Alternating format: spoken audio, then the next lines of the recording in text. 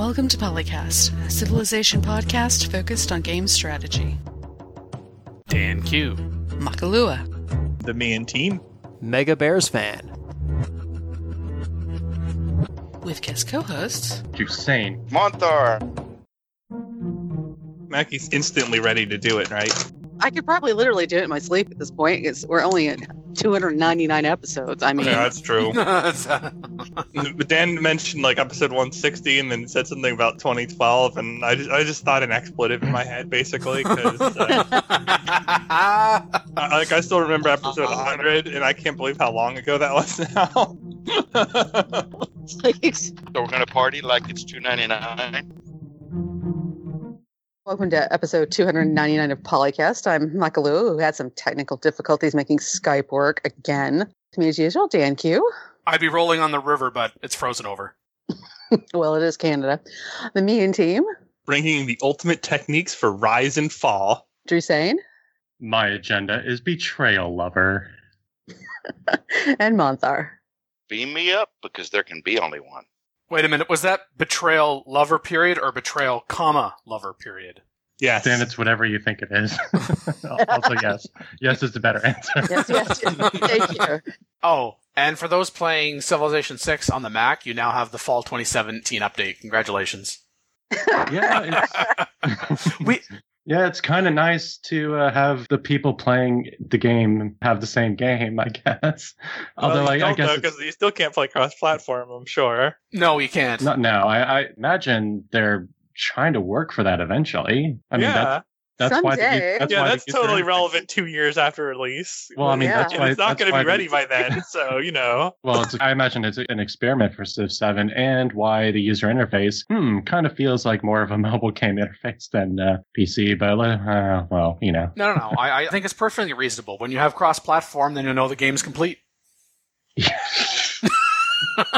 A legitimate mobile game interface would not require thousands and thousands of extra. You make good jokes per game. You're welcome. Oh, I agree. Whatever. To our Mac compatriots, because all of us on this panel were PC players of Civilization 6, we understand that you're probably looking this at a glass half empty because you had to wait this long for the fall patch, but why don't you look at it as a glass half full? We, your PC brethren, beta tested it for you. You're welcome.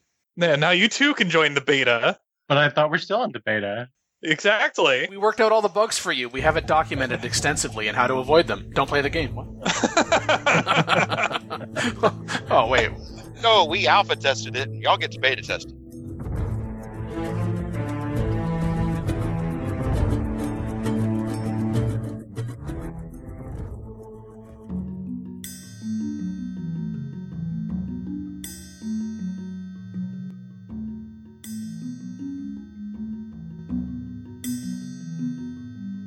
We're going to talk about loyalty. We're going to talk about governors. We're going to talk about alliances, and we're going to talk about emergencies. So loyalty. We've learned a little bit from some screenshots that it's very related to your population, which means that it's going to have a little bit of an effect on wide cities or infinite city scrolls. Because when I look at a massive game system like this being added into a game, I often try to think, okay, what is it that the game's balance is requiring the resources for to build this kind of system to change the balance? And we know at this point that loyalty is heavily dependent on population of nearby cities. So spamming to low pop cities or settling new cities near big civs will probably be the most likely way to get loyalty flipped. And between this and I think some of the policy card changes, there's some cards that are going to be only available if you have pop 10 on your cities to get the multiplicative bonuses on yields. I'm getting the impression that some of RNF's design is to roll back the value of ICS with low pop cities and try to make empires with maybe 10 cities optimally. That's kind of the idea I get. I don't see it as that bad, potentially, because when you're looking at it, where's this going to influence you the most? It's going to influence like super early forward settlements into a nation that has multiple other cities. So you're going to have instant loyalty pressure if you settle too far away. So it'll help with the forward settlements. It'll help to some degree with just weak cities that you conquer and then you don't do anything about it. So you're going to have to worry about that if you're expanding. It's going to make overseas expansion very painful, potentially.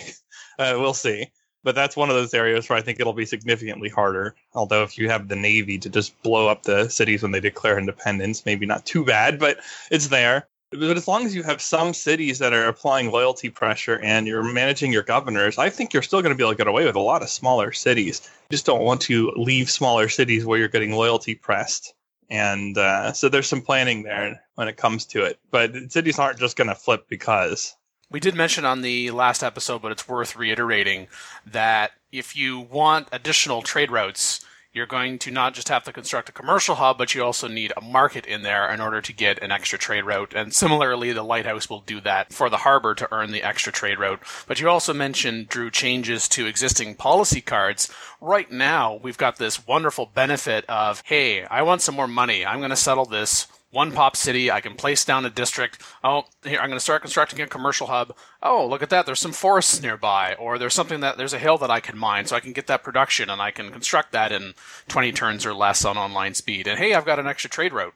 Well, now you've got to construct the market on top of it, but then there's also, hey, we just run the free market policy. That's going to give us plus 100% from all of our buildings within it. Well, you are going to earn extra gold from buildings in commercial hubs, but only if the city is population 10 or higher will get you plus 50%, and then plus 50% if a district has at least plus 4 adjacency bonuses. So another reason to not just go infinite city sprawl, in addition to the whole loyalty factor, because, yeah, forward settling is one thing because you want to be able to block the AI, but are you going to be able to settle that city and keep that city from flipping, which is where the governors come into play? But if that city's already well established, who knows how the pressure is going to work out on the balance there. You might have to be like, okay, I'm only going to settle this city when I'm getting prepared to attack this next civ in the next X number of turns, so then I can take their city that's already applying pressure to my city so it doesn't turn around and flip on me. Yeah. The market change is a little weird to me because it's not like it was particularly difficult or expensive to build those buildings, but you were going to build them anyway. It's just a little bit of a delay to me. I'm not entirely sure what exactly the reasoning was behind it. I think that's the point, though. If you push back the timing it takes for a city to start paying for the investment and give back, in other words, like how quickly are you getting gold back from it or production back from it? Adding the market requirement does substantially turn back the rate at which a newly placed city will be useful. And I'm okay with that. It also does sort of slow down the game a little bit. And I mean, there's two things that we know now that kind of slow down science. And that's one, that Eureka's and Inspirations are now 40% boost instead of 50%. We also know that this may change toward the end, but right now, science per population was 0.7 per population, and now it is 0.5. Pretty big nerf.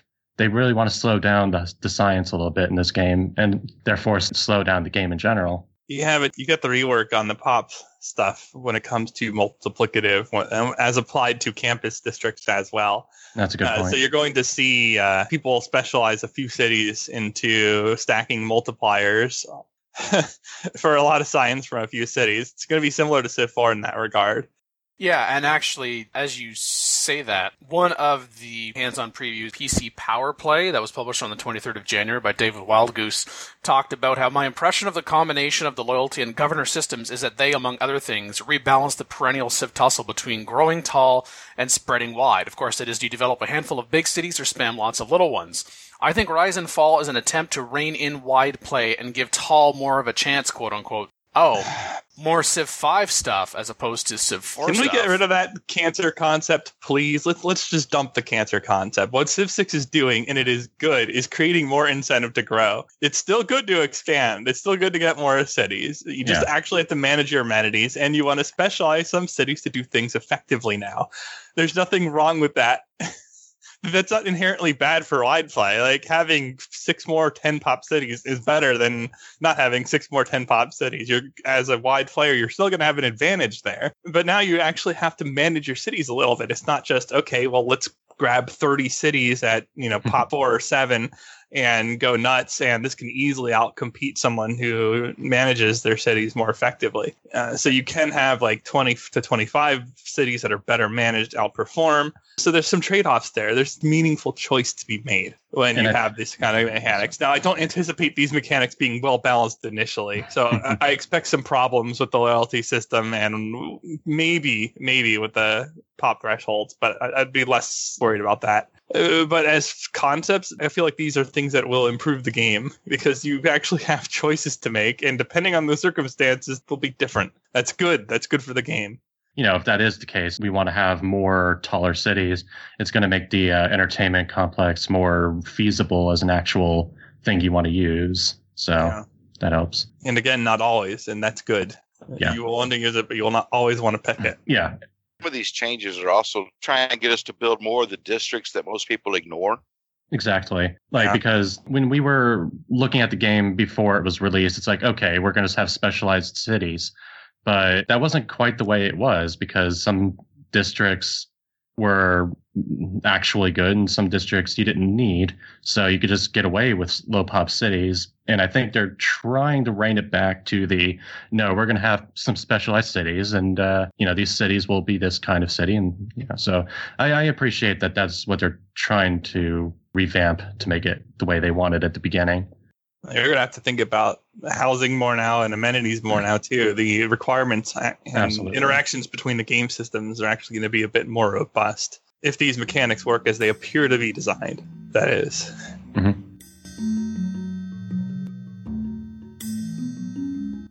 So I can talk about governors if we're done with loyalty.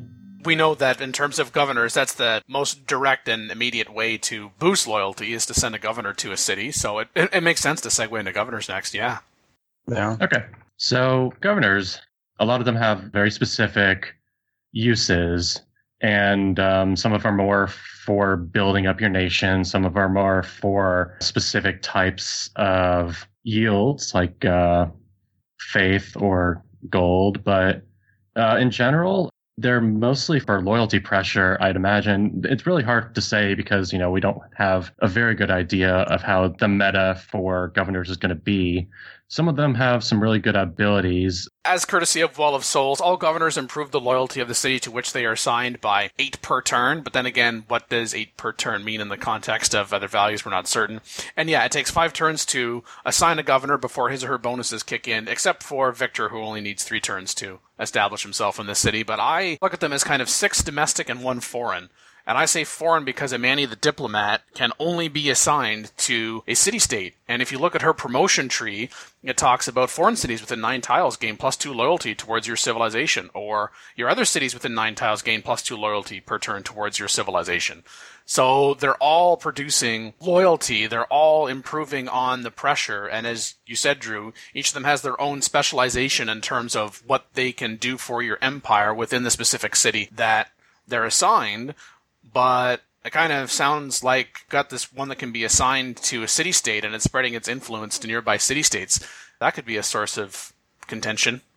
Well, isn't Amani, it has a fall-off each tile, the loyalty bonus? We know that it's within 9 tiles gain +2 loyalty per turn, so that would be her effective area. So if she's assigned to a city-state and you want to forward settle on that city-state because you're thinking, I want to have some units here that I can use to protect them if necessary, and also, hey, if I settle towards this city-state, then their units, if I become their suzerain, can actually help with the defense of my civilization. But if you place them there, then even if you're not forward settling on a city-state, when she's assigned to a city-state, she acts as 2 envoys. Yeah. So if you're the first person to meet a city-state, and you're like, well, this is really nice, I'd like to become their suzerain, I need 3 envoys, assign Amani the Diplomat, and boom, you're their suzerain.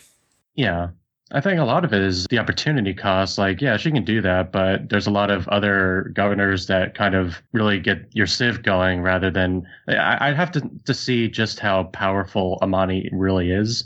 I have her kind of in the middle of the pack as far as uses, but maybe when I play the game, that buff will be more important. Well, I think it depends, too, like what kind of city-states you have available. Because if you're going to get something that's really strong, then picking you up earlier might make more sense. Otherwise, you might go for science or something else instead. Or you'll be like, I haven't met a city-state yet. But I already have cities. It'd be nice to get some governors. So then in that case, Amanda can just sit and wait because there's nothing you can do with her. You can't send her to one of your own cities. So I kind of pointed her out at the start just because she stands out as the different... She has something unique. Compatriots, yeah. There's some discussion on the Civ Fanatics already about whether you're going to try to level up governors a lot initially or just get a bunch of them to manage loyalty and use their lower, like their tier 1 or first picks. Because even the first picks on a lot of the governors are pretty good. And we're guessing right now that we're going to try to get more governors first and then worry about leveling up most of them later. But that could change based on situation. Could also be whether or not you're going to play wide or tall. No, tall versus wide isn't a thing. Screw that. It just depends on what's going to give you the best deal. Well, a lot of them have their best promotions toward the end of the tree, which, obviously. These things come out when you research certain civics. So honestly, we just need to have a good feel on how many promotions you're going to get by the Renaissance era or something like that. Because until then, we don't have a great idea. Well, and the governors can be reassigned as well. That's also important to know, which makes me think of, unlike in, say, Civilization 4, where you would have great people, and then once you put that person in a city, they're there forever, whereas, say, in Civilization Revolution, hey, you're great people, you could reassign them. Hey, we've got a concept of, I realize a governor is not, quote-unquote, a great person, although they seem to be even, they're even a greater person, actually. A greater person.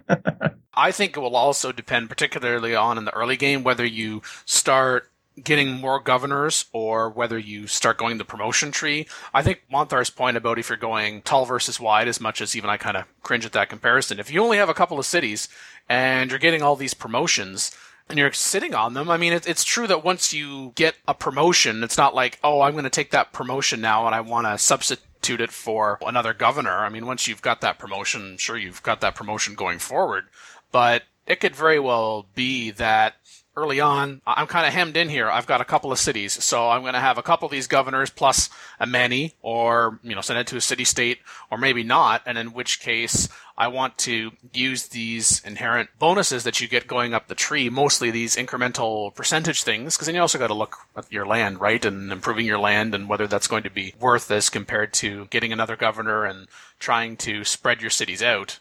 To me, early on in the game, your initial cities, I would think you would want a governor, but that also very much depends on, like, one of these here, which one gives you, like, +1 builder charge, for example. Well, you construct a builder. How long is it going to take for me to construct that builder in this city? Oh, that's really going to take a very long time. I'm not really certain it's worth that. Maybe I'm going to put it into another city or hold off onto it. I'd rather promote a governor instead. I guess the nice thing about the governor thing is I don't feel like yes, you are going to want to get all the governors first and then start worrying about promotions, or you want to start promoting the first or the second one once you get it until it's time to get another one. It's lots of interesting combinations here. You can only have so many fronts for loyalty, whether you're playing tall or wide. If you're playing tall, you're probably not going to have much issues with loyalty anyway. So, yeah, I guess you can just have less governors and just focus on the promotions. Whereas I guess if you're playing wide, you'd focus more on the loyalty aspect of it. Yeah, putting those governors on the front with other civilizations and moving them around as necessary until you're able to establish loyalty in that city without them, establish them otherwise. You do lose quite a bit moving them around. I think it's a 5-turn switch. Last I heard, that doesn't scale by speed, although it should. And maybe it will by release time. It should, yeah. But yeah, that's pretty significant. If you're spending 5 turns with no government influence at all because you're shuffling them around, that's going to hurt you over time, especially if you're trying to optimize. And besides, if you clear a continent, you don't have to worry about loyalty. Come on now. At least not from other people's pressure. You're not going to need your governors just for that. Well, yeah, you're going to have to watch. Like, hey, I'm going to swap this governor out of this city because I need the pressure here. Yay, I saved that city. Oh, wait, the other one that I took the governor out just flipped. Oops. You can always substitute military once you're rolling, too. Well, that's true. Hey, you want loyalty? My units will give you loyalty. Because the city will flip, but it won't have walls initially, at least not for what we're seeing right now. And it'll get a couple units that are contemporary to the era. But if you have a good military, like if you're rolling people up like a carpet, you just send troops from your back line and just wipe out anything that flips while your main force just crush everything. And that's assuming you're not in the late eras where you can just basically nuke or bomber and paradrop everybody. We'll get to that, though. Yeah, like, we don't need to worry about, like, There is one way to make sure that your city doesn't get flipped, and that's to surround yourself with your own cities. So, like, you can just take more cities, and then you don't need to worry about it. But in that case, if you know you're going to do that, do you want to spend the 5 turns of lost yields from whatever you're getting from that governor, plus put it in a city where it's going to be a much weaker multiplier for a long time, most likely?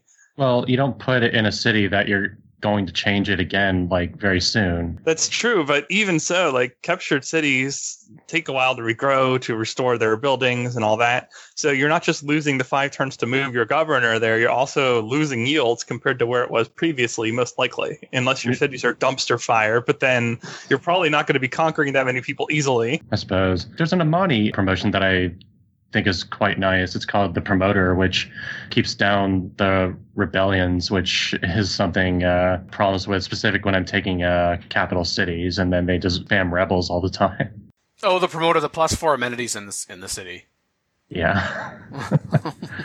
That's one I run into a lot in multiplayer. I could see, okay, I've got my core cities. They're established first. I'm building them up. I want to have a governor in there. Depending upon how I'm specializing that city will determine what kind of governor I'm going to have in there, because it seems like we've got the choice from the beginning which order we want to go. So I put them in there. I start expanding outward. If I'm not seeing that, there's an issue with loyalty because now I'm on the border with someone else, I would absolutely not say don't move the governor to the newest city just because it's the newest city. You would only want to move the governor when it's looking like it's going to be in peril of being influenced to the point of becoming, what are they calling it, a free city? Which probably at that point, who knows how long it'll stay a free city. I mean, free cities can be annexed by neighboring civilizations. So it's kind of an emergency placement for those cities that you've just settled or the cities you've just captured. Like Phil, you were saying that in order to be able to take advantage of that, particularly when there's all these percentage bonuses for anything that's promoted, to me, the governor is simply a stopgap for those new cities in that moment until if and when I can build them up to the point that it would be worthwhile having the governor there for the longer term, or I'm conquering, or that civ is now forward settling me, so now I need to put the governor there to help put some initial pressure back on there in order to get them to stop. Otherwise, they can just stay right where they are. And I mean, loyalty, it's always contingent on the ages as well, so there's so much to really weigh in. There's no final meta, I guess, on what you should do with your governors. When I look at the governors, other than Manny, the one that jumps out at me, before I kind of refer to Liang the Surveyor, because all builders trained in the city get +1 builder charge. So it's like, oh, hey, I'm China. And then China could have 5 charges. Well, good for them. That one also has 30% production toward a lot of good buildings that will build you up. So, like, yeah, I really like Liang, or Liang, I don't know how you would say it, but she is very good at building up new cities. And Magnus has that as well. He's got the one where you can spam settlers without losing pop, or you can make Black Marketeer and prevent the need to find specific resources. Although, I wonder if you still get the penalty for using a unit that you don't have, like iron. Like, you can make it, but you get the penalty for not having the iron.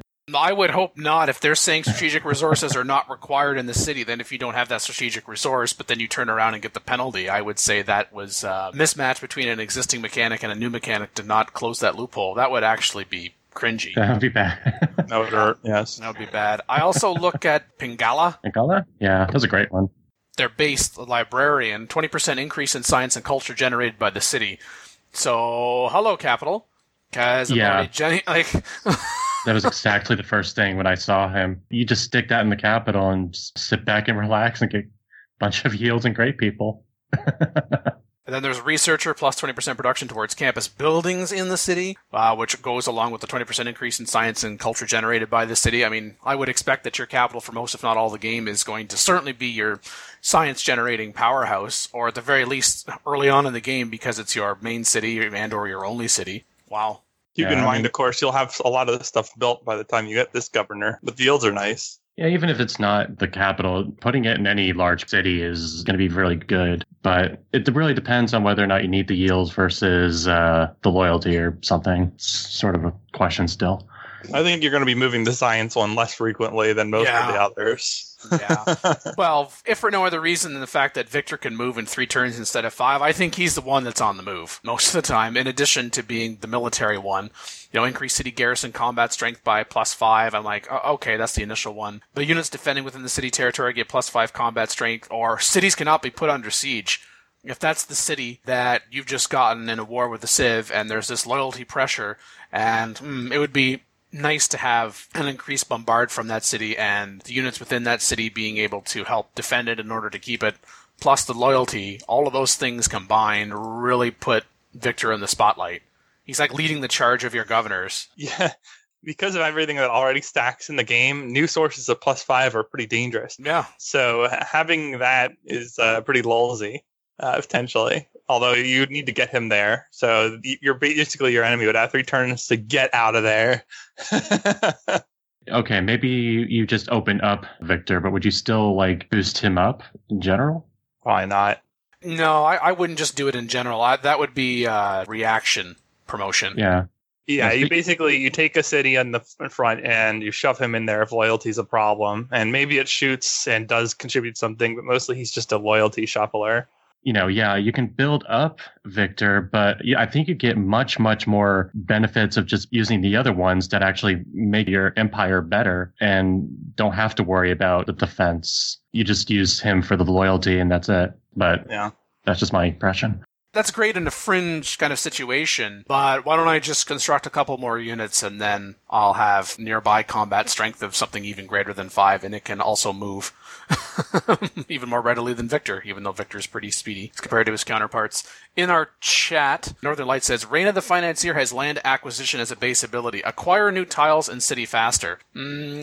That's nice, but as a base ability, I really don't know what faster means as number 1. But number 2, it's probably, if I'm settling my city well, then within the initial hexes of the city, I've got something for my builder to do in order to improve those tiles. And then by the time I'm ready for something else, either my border has already expanded, I've had increased culture in the city, and the culture borders have expanded it. Hello again, Pingala, for increased culture, or I've got enough gold generation that in those edge cases, I'll just go ahead and purchase that tile because I'm ready to improve it, or I'm ready to use it, like maybe it's a natural wonder in the water or something like that. Great Barrier Reef, for example. It's not so much that Reina is bad, it's just that given the other governors that we're talking about here, I don't think it's as good initially. It's far more situational. Like, okay, I forward settled you. I want to get these new tiles faster before you can, opposing Civ. And I also want to increase the pressure, and I don't want to have to spend a fortune on buying hexes. So, get wrecked. The one thing that Reina has that is the one that lets you straight up build districts. I have to districts with gold. Yeah, with gold. I have to wonder how much gold it is and how much it's going to be affected by district cost. The big problem with settling cities mid-game, which seems to be one of the focuses in this expansion, it's you can build cities in the mid-game, but man, because of the district cost algorithm, it takes forever. So being able to build them at a reasonable price is something that I think would be quite nice. Also in our chat, Sal Sirio, Thorborn, past guest on the show, has said that Victor's best use would probably be in the capital or the Holy City, if that is different, and I asked how would that be. He said to help to prevent a domination or religious victory, he would make it harder to take those cities, and from my experience, spies tend to get the most out of the capitals, but he helps defend against that. Well, to prevent a religious victory, I suppose if your religious center is your capital and people are bearing down on you, you need that little extra oomph, then in that case, if you think that city is in peril, then it would make sense that you have that governor established and you have some level of combination. But because, as you said before, you can move governors around at any time, I don't think that I would want Victor to be in the capital until close to what might be the end of the game, because I'm about to win a religious victory. I think that's far more situational for him to be in the capital. Or it's, hey guys, I've been surrounded by all of these really aggressive civs from the beginning, and Pingala, I'm just going to swap you and I'm going to put in Victor here because I'm about to die. Nah. Or I Victor can just belongs in other people's capitals. yeah, like, that was kind of the way I was looking at it too. It's like, yeah, I can do that, or I can just take their stuff. It would be annoying to have to deal with a really defended capital with Victor, as a player trying to take them, but that depends on whether or not the AI actually does that. If you have enough strength in a battering ram, like, okay, you can't see to the city, but you can break the wall. Now the city can't shoot you. Yeah. At that point, just surround and pound and don't let it heal. Like, just bring it down in one turn. It's not that bad. And I mean, even the Victor thing where it's like, oh, you can still heal even a siege. Like, that's not really a big deal. The big problem has always been taking down the wall. If the walls are down, if you have an actual force instead of, nothing, you can take down a city in one turn, two at most. Hey guys, this Civ has no military units on the map. Hey, we're just going to walk in and take their cities. Oh my gosh, it's 80 strength. I guess there are two more governors that we haven't really talked about yet, and Northern Light brings up one of them in our chat. Magnus the Steward has the Groundbaker ability as a base, plus 100% yields from plot harvests and feature removals from the city. I would think this can be abused when combined with production cards and overflow. Yeah? Yeah, we've been talking about that a little on Civ Fanatics already. And then the last one, of course, is Moksha, the Cardinal, whose base ability is religious pressure to adjacent cities is 100% stronger in this city. Well, if you're thinking about a religious victory from the beginning and you're settling cities, it would be nice to be able to apply that pressure to your cities and anybody else who chose to forward settle on you because it says adjacent cities. So that works quite well. Yeah? I admit that this governor is nice, especially if you're going for a religious victory, or even just culture victory. That helps too. But the thing is, Civ 6 religion can be completely ignored in order to win the game, and therefore Moksha's ability can be completely ignored in order to win. Whereas you can get better governors that always will help you instead of just only specific areas. It's kind of questionable, but if religion is good, then sure. Well, why not? The other problem is that the way religious pressure works, it is a lot more useful to remove your opponent's ability to generate any pressure whatsoever than it is to simply increase your own. Yes. And that So it can help you, but this does not look like an early governor, even for somebody who's going religious oriented, because yes, you want to increase your science and ability to fight as well, just like every other nation, as Jusine said. And also what you're going to get out of just pure religious pressure early on is not going to help. And the early faith yields or whatever, that all takes time to get going. As you were describing that, Phil, I just had this vision of two competing supercomputers, and it's, hey, Moksha, go in and, oh yeah, I'm going to improve the software. It's going to be able to compute this much faster and this, that, and the other thing and protect against viruses and intrusion and stuff like that. Where you could just go over to the other supercomputer and unplug it from the wall. And then, oh, okay, I win. Well, Yeah. I'll just send an Inquisitor and get rid of your religion. I unplugged your religion from the wall. Goodbye now. yeah, or send units and take the city, and then you can throw all the missionaries you want on it, or just remove the religion entirely. Yeah. I see a pointing Moksha in situations where it's, I really don't want to move any governor that I currently have, and I just captured yet another city, and there's fringe pressure. Oh, Moksha also applies +8 loyalty per turn. Okay, here you go. Yeah, There you go. I was about to say the Like, same I've already thing, where, reduced her to this. Where you Okay. can just make it for just a default loyalty, and then just, it's slower than Victor, and then you're like, yeah, just put it here and have fun. All right, guys, Victor's busy. Well, plus there's also his tier 3 Citadel of ignores pressure and combat bonuses from other religions. So it could be helpful if you're fighting somebody that's running the cards to get the bonus attack, or they've got their religious built for bonus against other civs. I guess, but for me, it's still the thing that religion is completely optional compared to everything else, like as far as the yields go. You can even just use the faith for great people, and I argue that it's better used that way. So, like, when it comes to religion, yeah, the religion game is nice.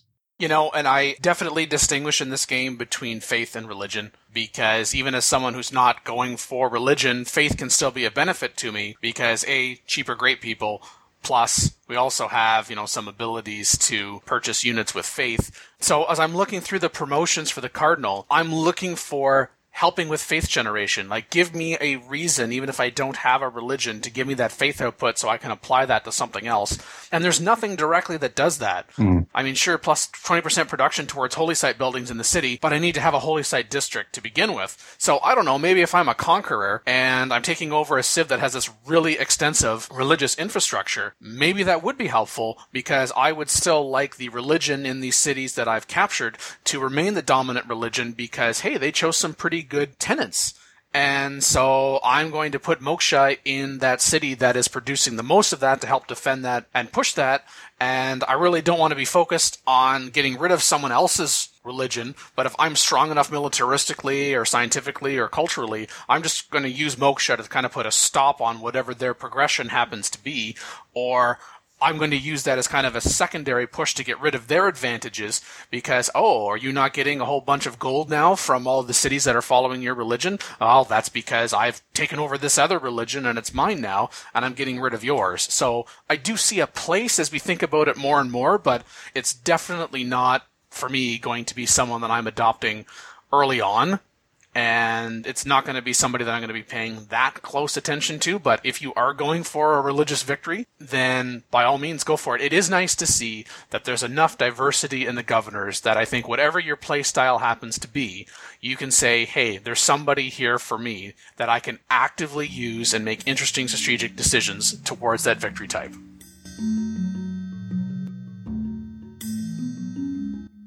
Each civ will be able to have one unique type of alliance, so you'll be able to have 5 alliances total if you're into that sort of thing. And all alliances will give open borders, and high-level alliances will also give defensive pacts. And the military alliance specifically will give you shared visibility, so you can't just get shared visibility from all alliances anymore, which, okay.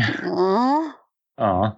Anyway, but so you can change alliance types each time the alliance expires. So it means that, like, you're in a level 2 scientific alliance. This means that when that is up, that doesn't mean you're going to be bounced back to a level 1 alliance. If you're trying to do culture, you'll still be at level 2 culture, or level 3 if you're moving up. This also means that if you do get an alliance, you're going to want to be staying in that alliance, because you get more and more benefits as the levels go up for all of your alliances. So this makes alliances more valuable, which means that I think it's more likely that the AI and the players are going to be more interested in doing them. Oh, and also alliances will give you diplomatic visibility. And there is a use in that, because without it, other civs, you can see that there is governors in certain cities, but you can't see which governor it is. And apparently, if you have the diplomatic visibility, you're able to see it. So that helps.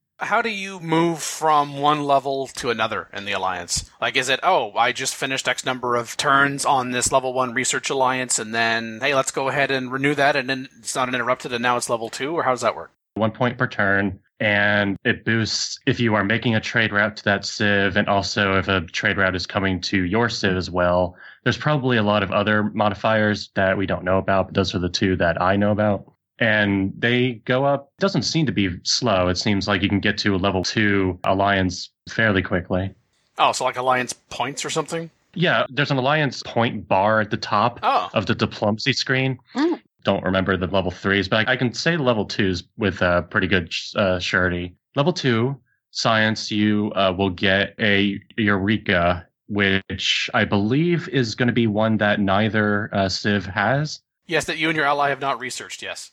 Okay. The culture one is really interesting, because put in a trade route into the other civ's city and you can get an extra great person for each of those districts that could get great people going in that city. So that's quite nice. It also completely ignores loyalty. If you are having a cultural alliance with a civ right next to you, then there is no loyalty pressure, which I think is fantastic. Oh, there's nothing like to break up an alliance like, hey man, my fringe city just became a free city and it's probably going to flip to you because of your pressure. Yeah. Love you. It should also be noted specifically on that is that, like, just because I'm having a cultural alliance doesn't mean the other AI has to be having a cultural alliance with the same civ. I can be getting a cultural alliance from Civ Y, and they can be getting a scientific one from me. Cultural influence is definitely going to be weird when it comes to that. I guess it's also similar to the questions about governors and are we going for more breadth of governors or are we going up the promotion tree? It's going to be, okay, yeah, we can have one specific alliance type. And as the alliance continues over time, the alliance itself levels up. I'm looking here at Welling of Souls by accruing alliance points. So it sounds like, you get into, say, a research alliance. And as long as you are doing something which you would be doing anyway, like, +2 science from trade routes to your ally and +1 science from trade routes from your ally. Yeah. So you're sending trade routes to your ally. As long as you're doing that, then you'll eventually get to the point of level 2, so long as you're able to sustain that alliance with that civ, because it's not, I signed the alliance with you today and it's permanent. It's not a permanent alliance. It's something they're going to have to maintain some kind of diplomatic level, right? Yeah, it's the same way as it was before. They ask you to renegotiate it every number of turns. We're going to revisit the value of this to our civ. Oh, do we have to be declared friends for this? Yes, of course. Okay. Yeah, that would make sense, yeah. It seems that being friends is going to be easier because the developers kind of want alliances to happen, so they can't just be mad at you all the time, as they are now. There are other alliances. The economic one is pretty simple. You get gold from each other. I forget what the second tier bonus was. I think it was it's something to do with envoys. Yeah, bonus envoy points for every city-state that is tributary to your ally. Don't really have much to say specifically on that. Okay, so you're an economic alliance with a particular civ. Let's say, you're the Aztecs and they're Rome. Okay, so Rome is the suzerain of, Amsterdam. So now you get city-state points towards having more envoys in Amsterdam yourself? Did I read that correctly? Maybe. As I could certainly see that being a benefit. I mean, there are times where, I don't want to be your suzerain, but I guess I'm really thinking of commercial cities. And I know there's the change coming with the Rise and Fall expansion, but even still, I would really like 6 envoys here for as long as possible. I hope that your suzerain isn't someone that I find myself at war with, but if so, so be it. But for now, it would be worthwhile. But hey, I don't have to worry about using my own city-state envoy point banking. I can just get that from an alliance. Sure. That's nice.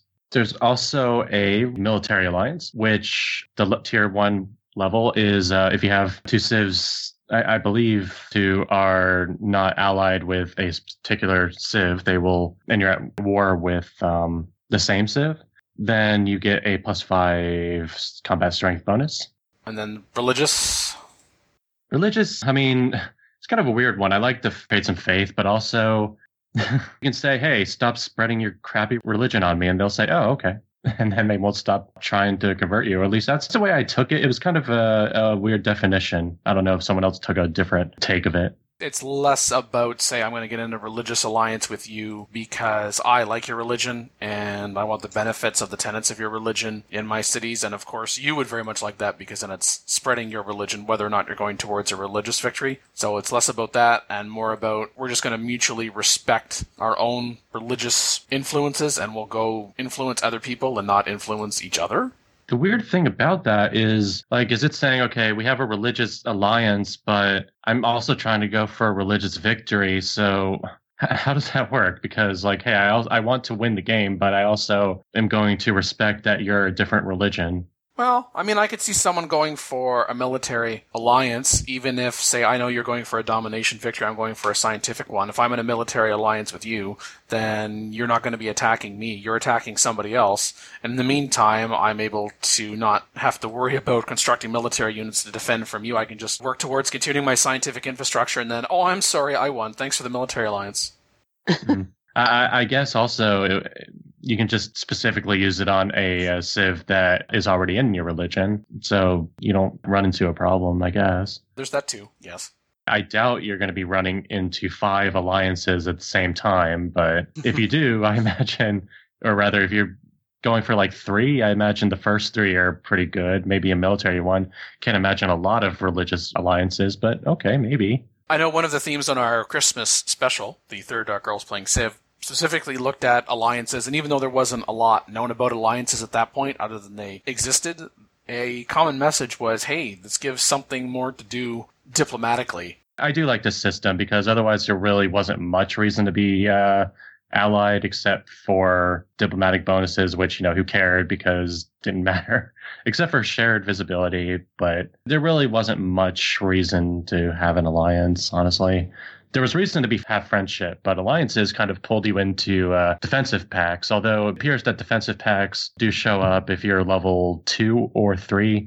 I'm so glad that we know as much as we know about alliances. I know on the last episode, we briefly did a little side look at Civilization Beyond Earth, and hey, there actually were some good things to be said about it, and we acknowledge that. When I saw alliances, I just thought of, wait, is this Beyond Earth, and we're in an alliance, and this person declares war on this other faction, and now I'm at war with them too? What?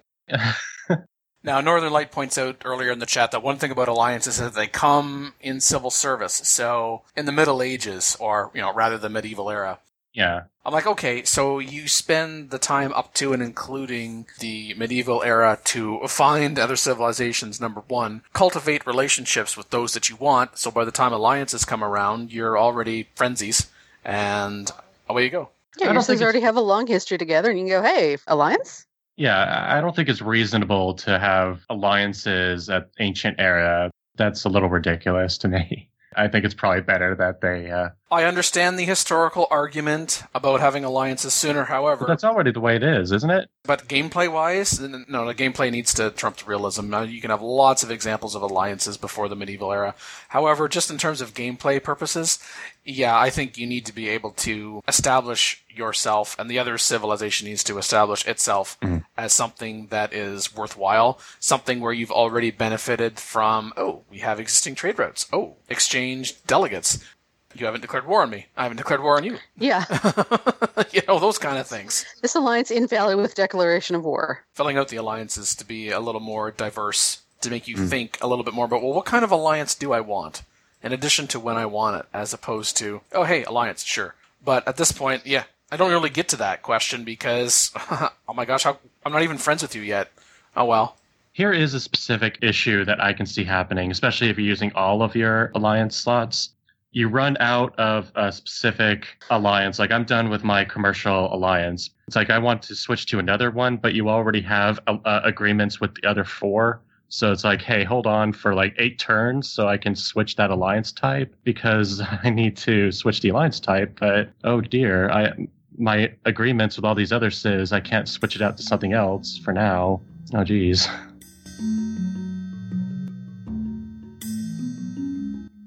Aside from what we already know about emergencies, levied units burn the cities to the ground and can fail the emergency. Emergencies can create a forced peace if 2 people are already at war, which is interesting.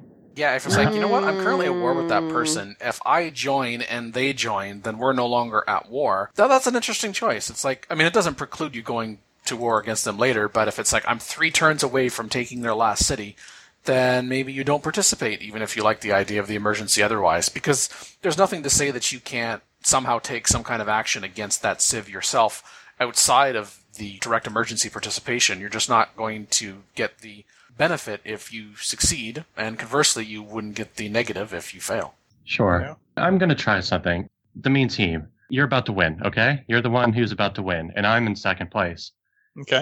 Okay. So I want to win, all right? I go up to you and say, hey, the mean team, I don't want you to win. Is it okay if I win instead? So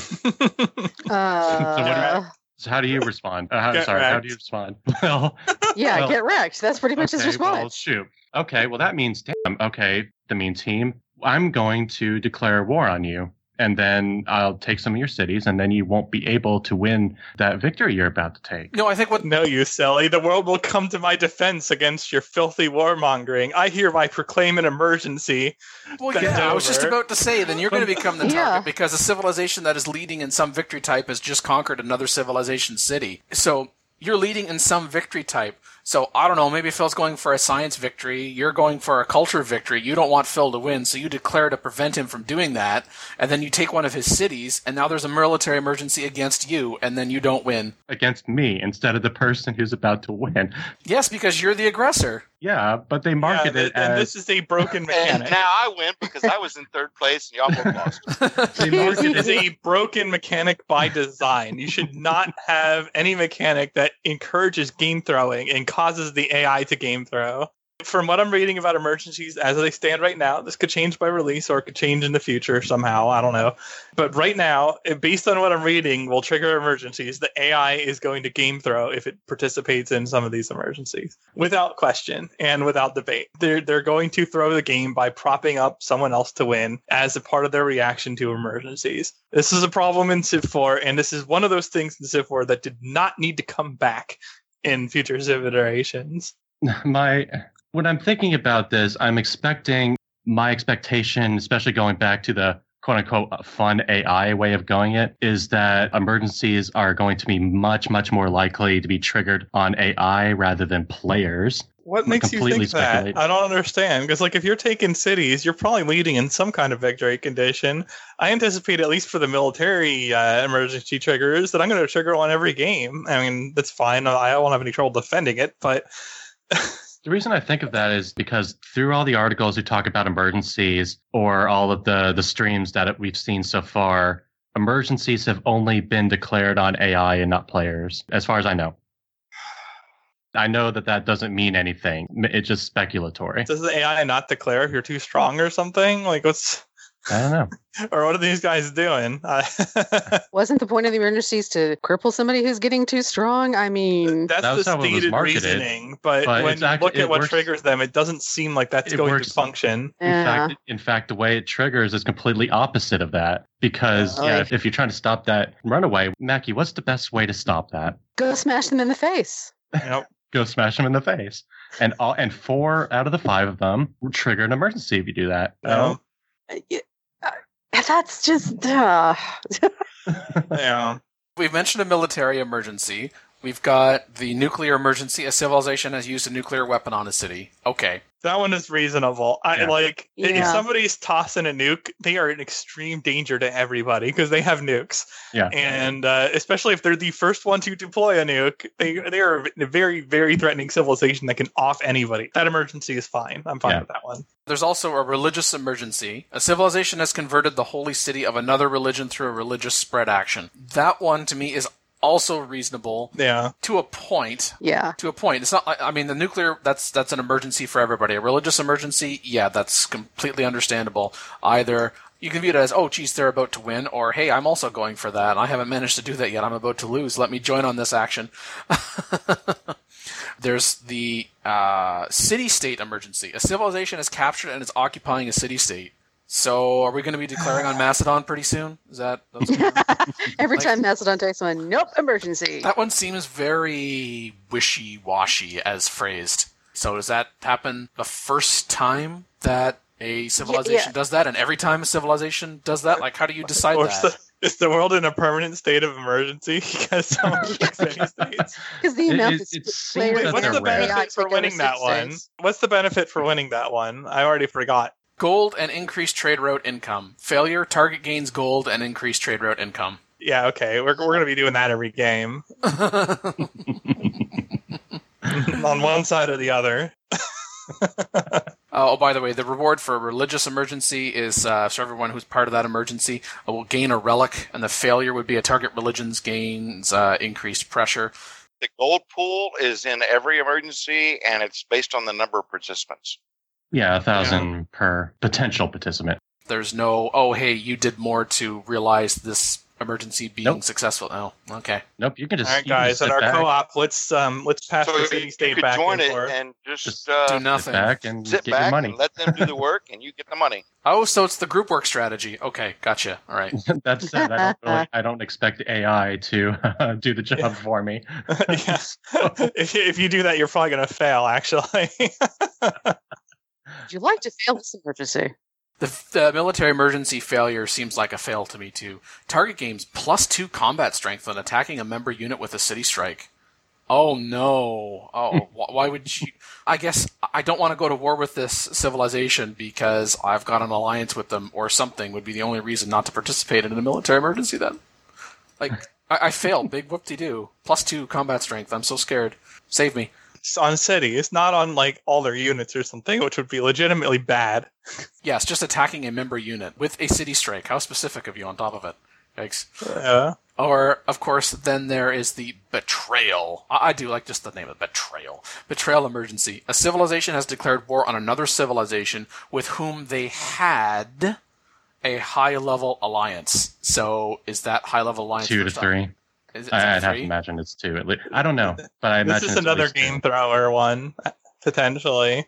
Because, okay, somebody's like 20 turns out from victory, so you break alliance and attack them. You broke my alliance? I'm going to throw an emergency on you. And so now, rather than trying to stop the person who's about to win, the other AIs are all going to dogpile the person who betrayed the alliance. Like, Whoops. come on, man. Yeah, it's questionable. They should probably be piling on that sucker, like, the moment I broke the alliance. Forget me. Like, try to win the game. I'm not protecting this thing anymore. Go stop it. No, or at least roleplay. don't stop me from stopping it. No, roleplay. Roleplay. That's how you do it. Yeah, no. Screw roleplay. What's the benefit of winning and being the target of the betrayal emergencies? Oh, yeah. The reward is a permanent combat strength bonus against the target. We don't know what that combat strength bonus is in terms of percentage or an absolute value. If it fails, the target gains war weariness reduction against the members. See, I think the numbers were like -2 or something kind of small. Shouldn't I just betray somebody just to become a target of this and win a lot of reduced war weariness from basically emergencies are based on chance. You can't force an emergency to happen. It's random that it happens. If you piss everyone off and betray an ally, you have a good chance of having someone come after you, I'd imagine. You know who really would want to declare war on another civilization with whom they had a high-level alliance? That would be Australia. What? Yeah. I didn't say Mackie specifically, although yes, also Mackie. Makalu has been known to do I thought you were that. referring to Mackie. Yeah, wait a minute. And that's just because of Australia's inherent ability. Ability, but that's like a player would think of doing that. The AI necessarily won't. We know Mackie. We know a player would think of doing that. Yeah, her name is Mackie. I think of doing that, yes. Thanks for the production. I wonder if you can trigger an emergency on this. It all depends on how often they come up, and like every source is saying it either doesn't happen or it's like you get one every once in a while. Okay, now if you do have, say, that city-state emergency multiple times, does the effects of the bonuses stack? I hope not. God! It shouldn't, but God knows with this game. I imagine that they put a stopgap that you can't have more than one emergency at the same time. We do it, we win it, and we do it, and we win it. Are we going to get the bonuses twice? This is going to be some like paradox level game breaking junk if they leave that in. That'd be hilarious. Make a super ultra trader out. Okay.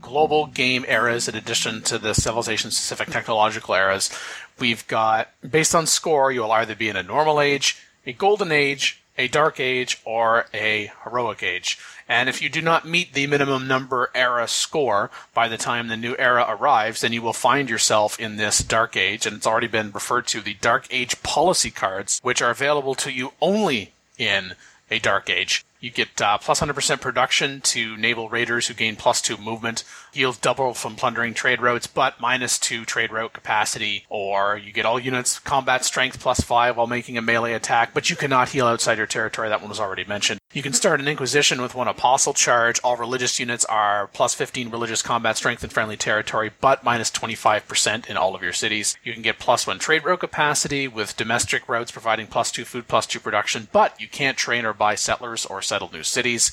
You can double science in cities with a holy site, but you lose 25% culture in all cities.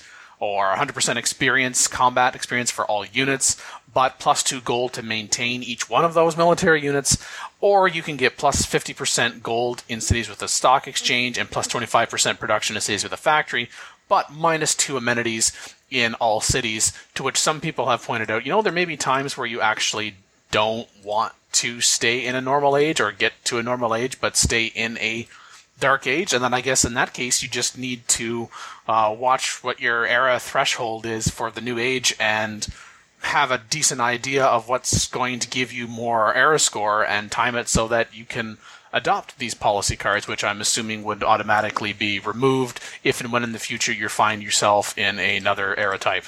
I think in the previous episode, there was kind of like a idea on Georgia, but now that we know how the historic moments work and we know that she gets era score along with getting the Golden Age bonuses, I think Georgia's got a little bit more going for it now. We know that there are dedications that go along with each era. They have different effects, so there are about a dozen total.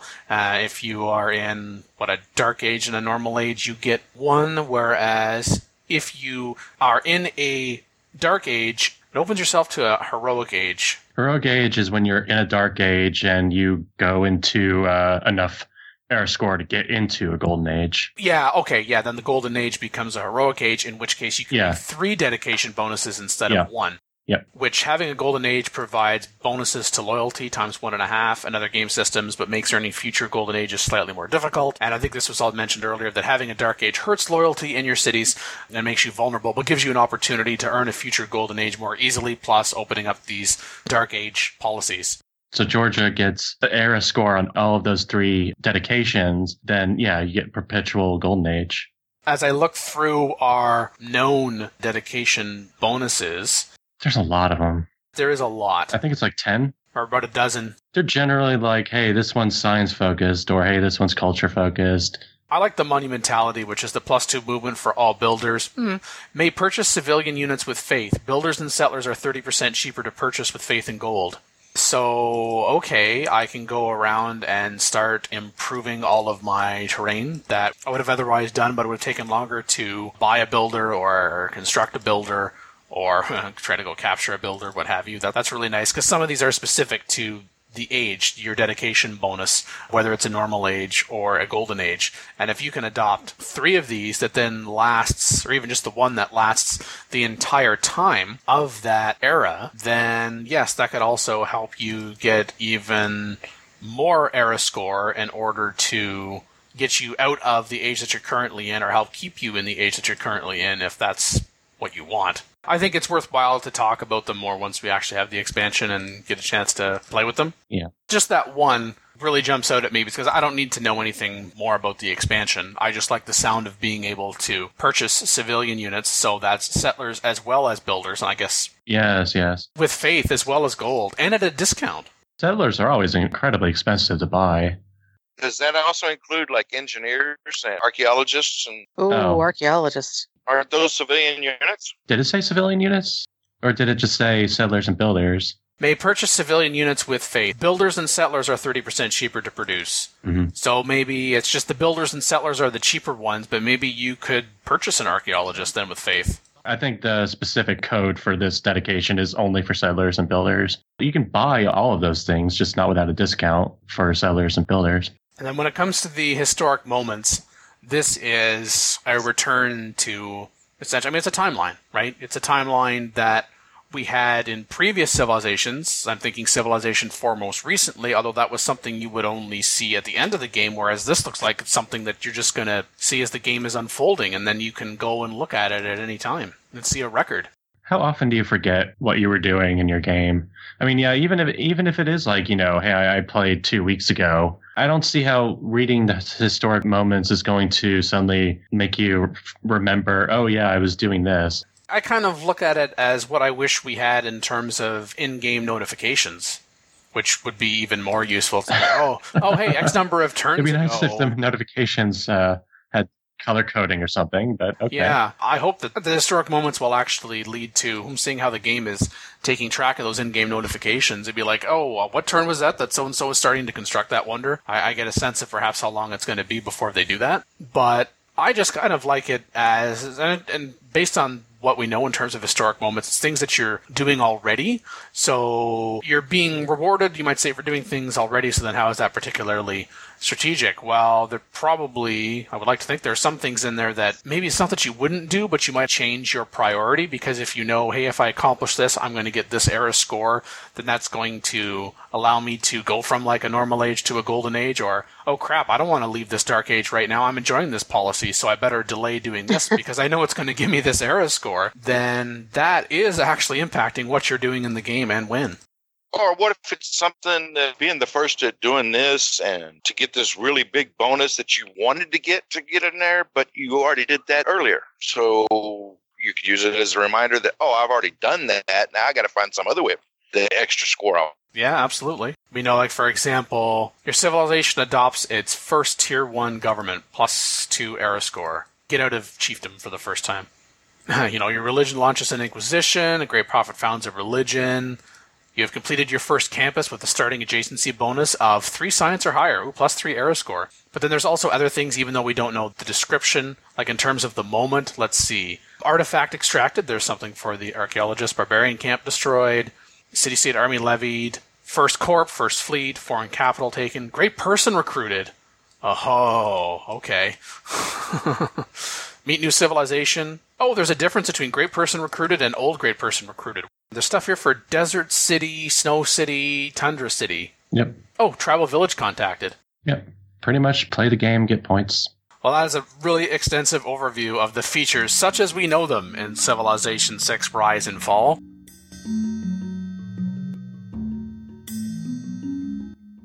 One new first look since the last episode. I approve of this, if for nothing else than the unique infrastructure, because I love me some golf. Really, Dan? Yeah, really. No, really, he does love golf. Speaking of which, It's true. Scotland, which I don't think we've seen before in a Civ game, have we? We have not, no. Anyway, It's the not Celts. Ish, if you want to count the Celts. They're the not Celts. their historical agenda, Flower of Scotland, will not attack neighbors unless they break a promise to him. Likes those who do not war with neighbors and dislikes those who do. So he's going to be not liking the Aztecs a lot, huh? The civ ability. Scottish Enlightenment. Bonus science and production in happy cities. Bonus great engineer and science points. And if I remember right, I think they also said something about in really happy cities that bonus is higher or something. Yeah, ecstatic cities double all these amounts. For every city. So that means you get an additional 10% science and 10% production. Hello. Mm-hmm. Oh, and also the great people. So Scotland would like your amenities. Trade? Overall, when I'm looking at the design of Scotland, I'm looking at a civ that wants to make peaceful expansion, get a lot of alliances going, especially a cultural one to help the great people going out, and basically just peacemonger and use the CB to quote-unquote help an alliance member and probably take the city in question and take some more. Yeah. Sit back and get your science victory, and if you need a little defense, you can have a Highlander. Leader ability is, let's see if I pronounce this right, Bannockburn. If I butchered that, I'm sorry. Gets War of Liberation, bonus movement, and city production in the first 10 turns of a liberation war. That can really play into that emergency with the city-states we were talking about earlier. He's really going to want to jump in on that, probably. It's not even just the city state. It can also just be an ally's. Yeah, an ally city's been captured. Yeah. Yeah, but that happens more often with city-states than at least early on. You're not going to be able to have now that we have more alliances, more focus on alliances, I think there's going to be a little more of it. As mentioned, the unique unit is Highlander, but I do not know what its bonuses are. 5% extra combat strength, and also I think it was +7 if it's also in a hill. It's a ranger replacement. Well, I kind of shrug my shoulder at that, honestly. Yeah, because here's the thing that is about the rifling tech. It's 2 techs after field cannons. Field cannons has 2 range instead of just 1. But also, if you're going toward rifling, it's way away from the techs that actually matter for the Civ, because education is off of that tech, and everything with the industrial zone is also off that tech. So Highlanders, fast defensive units, sure, but they're far away from every industrial or scientific tech. So Yeah, it just doesn't make a lot of sense to me for it to be a Ranger replacement, though. Everybody that's ever watched the movies were probably expecting it to be a swordsman replacement. Well, I think the idea was they wanted to make Scotland a peacemonger civ, and having a strong one-range unit that can shoot other units if they get into the territory is kind of what they were going for. They wanted a unit that was defensive more than offensive. It makes synergy with the rest of the civs, so I think it's okay. I think it's just meh, just the unit in general. It sounds more forced, like they just wanted to have a range replacement because they didn't already have one, and we got to stick it on one of the new civs, I guess. Still better than the Rough Rider. That is true. It actually is better. I would build it over the Rough Rider, yes. A unique terrain improvement. Golf courses. This is what Dan was happy for. And gold. And gains bonus culture if next to city center and entertainment district. Now, does it have to be next to both at the same time, or is it a bonus for each? That's what I'm kind of confused on. Yeah, I think it's just for the one, but the thing that they did clarify is that you could only build one per city. And that was something that is probably better, because when I first saw this, I was thinking, oh my God, this is Civ 5 trade route spam. 2 gold and some other yield, then you can just spam those all across your nation, get the gold, keep your population low enough that, you can keep yourself ecstatic. But that's not how it works. You can only have one for each city. It's still good. It's probably one of the best unique improvements I've seen. Yeah, and it comes at the Reformed Church Civic, so... Yeah, because, how else do you get extra amenities besides entertainment districts? Well, most of it comes from luxuries. Right, but now you don't have to have as many luxuries. If you're expanding a lot, you can plop down a golf course and help to take care of some of your amenity issues. Yeah, one golf course by itself isn't that much, but if you put one in every city and you're running about like 10, we'll give you 2 free luxuries. So that's pretty nice. But I think you'll probably be wanting to build entertainment complexes anyway for the amenities to make sure that you're at ecstatic on all your cities. So. Well, yeah, of course, but it just means he's going to have an easier time of getting that bonus than, say, other civs that just keeping away the weariness. Absolutely. Support the ongoing PolyCast Patreon campaign. Collective achievements. Personal incentives. Month-to-month commitment. For more information, visit thepolycast.net/Patreon. Call in today. In North America, the number is 301-637-7659. That's 301-637-POLY. In Europe, 44121-288-7659. That's 44121-288-POLY. The only thing worse than being talked about is not being talked about. For more information on PolyCast, our sibling shows Modcast, Revcast, and Turncast, or about PolyCast in general, log on to the series' official website at thepolycast.net.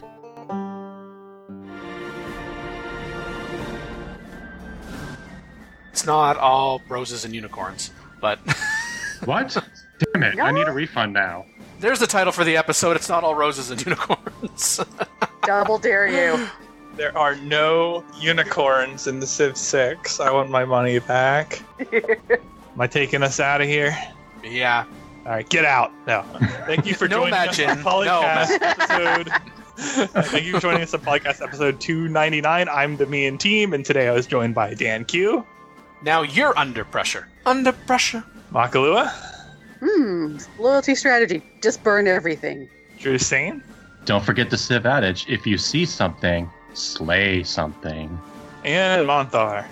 Well, let's just have some golf and be done with it. First looks, the hands-on previews, the 150-turn previews. Digital Trends' Will Fulton said that the highs were new world eras and dark golden ages added needed structure. New systems feel smartly and thoroughly integrated and quote-unquote more Civ 6 to love. That's generic. But he does say the new features feel more like tweaks than changes. These additions seem interesting and mechanically sound, but we still aren't sure whether they'll give 6.6 the spice it needs to really come to life. It's strictly an improvement over the base game of Civ 6, and fans will enjoy it a lot, but we're not yet convinced that it brings the innovation for which we had hoped. PC Games ends. Richard Scott Jones says, a final verdict is pending, but my appetite has certainly been whetted. And as with Civ 5's 2 expansions, Rise and Fall adds enough to the mix that base game already feels difficult to return to. Interesting.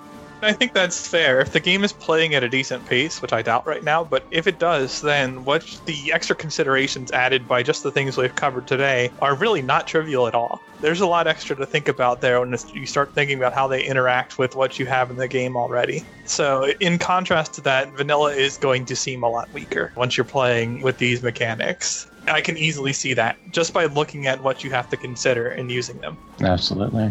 Yeah, despite what was said on Digital Trends, that this adds another layer of strategic decision-making to the whole game without majorly shaking things up. I don't know, just based on what we heard, I think there's a lot being shaken up, really. You know, shaken, not stirred. I mean, you like this stuff, but I don't trust any of these write-ups anyway. Like, I'm much more apt to trust even random YouTubers because they're not bought out and they usually have more experience with the game than the quote-unquote professional reviewers. So whatever. I like that anecdote in the PC Power Play article about that one guy who joined into an emergency to liberate a capital, which he won, pocketed the gold, and then just kept the city anyway. Oh, nice. New emergency. Very good, very good. And I certainly don't disagree with you, Phil, that the live streams that we're seeing from people within the Civ community, those that have played the game more or have experience with the series are apt to give us a more in-depth look. But the fact that, first off, we can get information about Civilization 6 Rise and Fall from people who are not employees of 2K and Firaxis. It's true.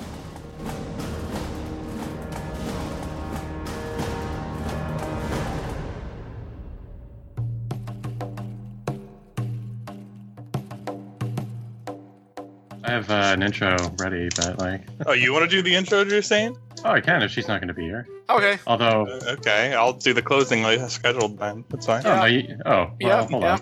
Well, no, No. Absolutely fine. No, you fine. do it. No. You have one ready. I can do the opening anytime. You do it. That's right. Besides, with the outro, it's nearly as good.